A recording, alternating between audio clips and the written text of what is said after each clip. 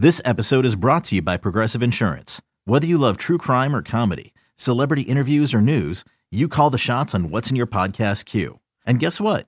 Now you can call them on your auto insurance too with the Name Your Price tool from Progressive. It works just the way it sounds. You tell Progressive how much you want to pay for car insurance, and they'll show you coverage options that fit your budget. Get your quote today at Progressive.com to join the over 28 million drivers who trust Progressive. Progressive Casualty Insurance Company and Affiliates. Price and coverage match limited by state law. You could spend the weekend doing the same old whatever, or you could conquer the weekend in the all-new Hyundai Santa Fe. Visit HyundaiUSA.com for more details. Hyundai, there's joy in every journey. Clap your hands and stomp your feet. You're listening to the Clap Your Hands podcast, hosted by Elliot Shore-Parks and Kyle Neubeck. Here they go. Saturday night in Milwaukee, right? In Milwaukee? Yeah. Correct, yeah. 8:30 p.m. ABC game, baby. There you go. So, I mean, look, it's a massive game. Prime time against the team that you're still trying to chase for potentially that number 2 seed. I mean, ton of pressure. Pressure on Embiid, pressure on Harden, pressure on Maxey. Like, this is, you have to go into Milwaukee. And look, I actually think, you know, I have this thing with the Eagles where sometimes I want to see style points out of them. I need to see them win with style. I don't just need to see them win. I need to see them win with style. If they're playing a bad team or whatever. This to me is just go win the game. I don't care if you win 99-98. I don't care if you have to score 130 points to do it. Find a way. Get it done. Just go win it. Because to your point, there's been a lot of games where we have said, you know, oh, this, whatever, blah, blah, blah. But like, they don't make that one little extra play to win the big game. This isn't a style points game. This is just go win the game. But I do think the important component too is go win because it'll make fans believe in you more. If they lose Saturday night to Milwaukee, coming off of this loss, coming off the Boston loss, coming off of splitting with Miami, look, I think you're going to see a lot of people really, really out on this team. I tend to agree. And look, I think if I see some BS motivational stretch during this game where they're moping around on defense or Harden is not paying attention or Joel is failing to close out on guys, like this is like the regular season game. Milwaukee is on a 16-game winning streak. You are coming off a loss to Dallas on national TV. You're 1-3 this week. You have absolutely everything to prove. Even if you set aside like proving stuff to the fans or the media or whoever. To yourselves, yeah. This is about proving something to yourself that you can go out and beat a real deal contender. Like there are some people who think the Bucks are just straight up the best team in the league. And considering they've won 16 straight games, right now, there's not a great argument against that. They are the number 1 seed in the East. And they've won the title before. They've won the title. They have, you know, if I were to sit here and ask you who is the first current guy you'd want to build a team around, if Giannis isn't first, he is going to be very high on your list. Yeah, so he's 1A. Yeah, he's right there. Like he's an unbelievable player, a guy that Joel tends to get up for these games. And it's also a team that Joel had a good game in the last meeting, but he has had some trouble situationally against these guys before. Like Brook Lopez, very, very good defender starting at center.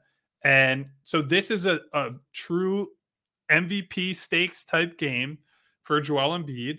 It's a huge game for the team. We get to see, what does Maxey look like? How does Doc sub this game? I think we've seen, and we've talked about it some on the podcast, in these big games, Doc has chosen to sub it more like I think he'd sub a playoff game where he is staggering Joel and James and he's treating it with the level of seriousness that a game like that probably deserves, even if it's in the regular season. So I agree with you. Like this is, I don't want to hear, like, I'll probably sit here on Sunday morning when we do our next pod after they inevitably lose and Milwaukee wins their 17th straight game. And I'll say, well, there's still a lot of good signs, but like, I agree with you. In my heart of hearts, I think they need to win this game. Like, I think that's what I was going to ask you. Is there a world? Because look, if they win on Saturday, maybe we're talking about them still being running for the 2 seed. But realistically, they're what, 4.5 back, or is it 5.5 now because of the loss tonight? Well, so here's the problem. the real issue with Milwaukee pushing to number 1 is they have no chance to pass Boston at 2. Like Yeah. that's we've talked about the tiebreaker with Boston was a problem for the 1 seed.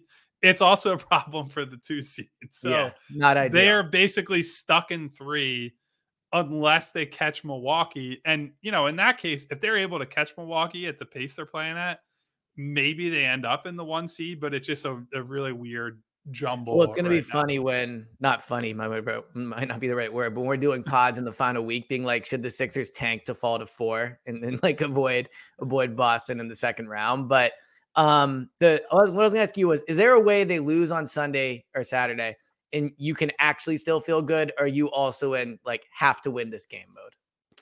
I mean, again, I don't have the You felt good after the Boston loss, at least better. I did, but I felt good after the Boston loss off the strength of, this has been a long, basically 3-month run where they've done almost nothing but win. And they've had a lot of gut check, crunch time, chips are down type wins. We could go through them. 2 games on the road on a back-to-back in LA and Utah that they win on last second plays and crunch time. Great wins. They get a win in Sacramento where Joel and James both sit and they find a way to pull that game out of the fire. I mean, there's just lots of games like that over that period where it's like, okay, I'm willing to say you can lose a game to Boston in crunch time and we don't have to burn the city of Philadelphia down. But, as they get into this tough stretch, I get if there's an escalating level of concern from the fan base, because it's one thing to win games in December and January when you have a little bit of a softer schedule. If you hit this tough slate and all we're doing is throwing up our hands and saying, well, it's just a tough schedule and there's nothing they can do, well, then you don't really believe in them as a contender. Like that to me says everything. So I can sit here and say, yeah, there's a silver lining in this Bucks game if they lose and there's a lot of good stuff and we can point to positives. But yeah, they need to get results. Like this can't just be the silver lining March. Like that's not good enough. They need to find ways to experiment and for Joel to play well and James to play well and Doc to set up the rotation and Maxey to find his way. And they need to do all that and still win games. The period. So, that's the end of the discussion. I agree. Like I think Saturday night is massive in getting a win. But last question I'll have for you going into the game. What do you look at? We talked about the big picture ramifications from a matchup perspective, how they can win the game, what you're interested in seeing. What are the X's and O's inside the game type of thing you're looking for in this matchup? Well, one, and Doc did not do this tonight, which is, I think, a big part of why the game got away from them. They have to stagger Joel and James. Like enough of this all bench lineup. I know the all bench lineup worked at the start of the fourth quarter, but that was just about Tyrese going on a blinder for, and they were also against a lot of bench guys on the map, if I'm not mistaken. Yeah. And it's I don't put as much stock into that kind of stuff when that was clearly a situation where Dallas has taken their foot off the gas. Yep. And look, credit to Tyrese and those guys that were on the floor. They took advantage of the discrepancy in motivation. But I do think, to your point earlier about there's only so much room for experimentation and all that, where I do agree with that, where I do think they need to start honing in is you do need to kind of start subbing games as if this is a playoff game. Like this is the type of rotation. Maybe not, you're not going to shrink it down yet. Like you're still playing 9-10 guys every night, hopefully, but you still need to get guys in at the times that you're expecting for them to come in during a playoff game. Like James is going to be in at the start of second quarters, the start of fourth quarters. And what you're changing is not that. You're changing who he's playing alongside. Like maybe it's Daniel House Jr. on one night. Maybe it's George Niang when you need some extra shooting. Maybe you see Shake Milton and DeAnthony Melton and a 3-guard. I know we talked about 3 guards earlier in the year. Yeah, but a different version of but a different version of 3 guards. So that's the sort of stuff I want to see is Doc straddling that middle ground between, yeah, we need to shift some things around and shake some things up, but also treat these games with the seriousness they need to. I'm not saying you play Joel 40 minutes or James 40 minutes, but these are proving ground type games. And you want to come out of this thing. I might. I might be good going all in and try to win this game and prove that you can do it. I guess. I mean, Milwaukee has a rest advantage coming into this game. They're just going to be sitting around waiting for this one. So you're going to need a lot to win this one.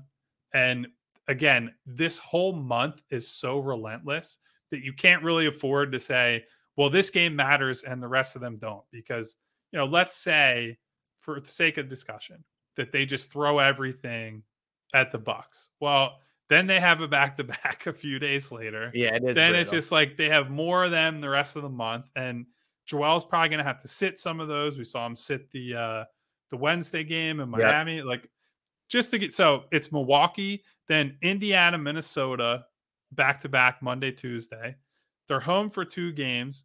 And then they go back on the road. They have another back-to-back in Charlotte and Indiana, which is not really an especially close back-to-back. No.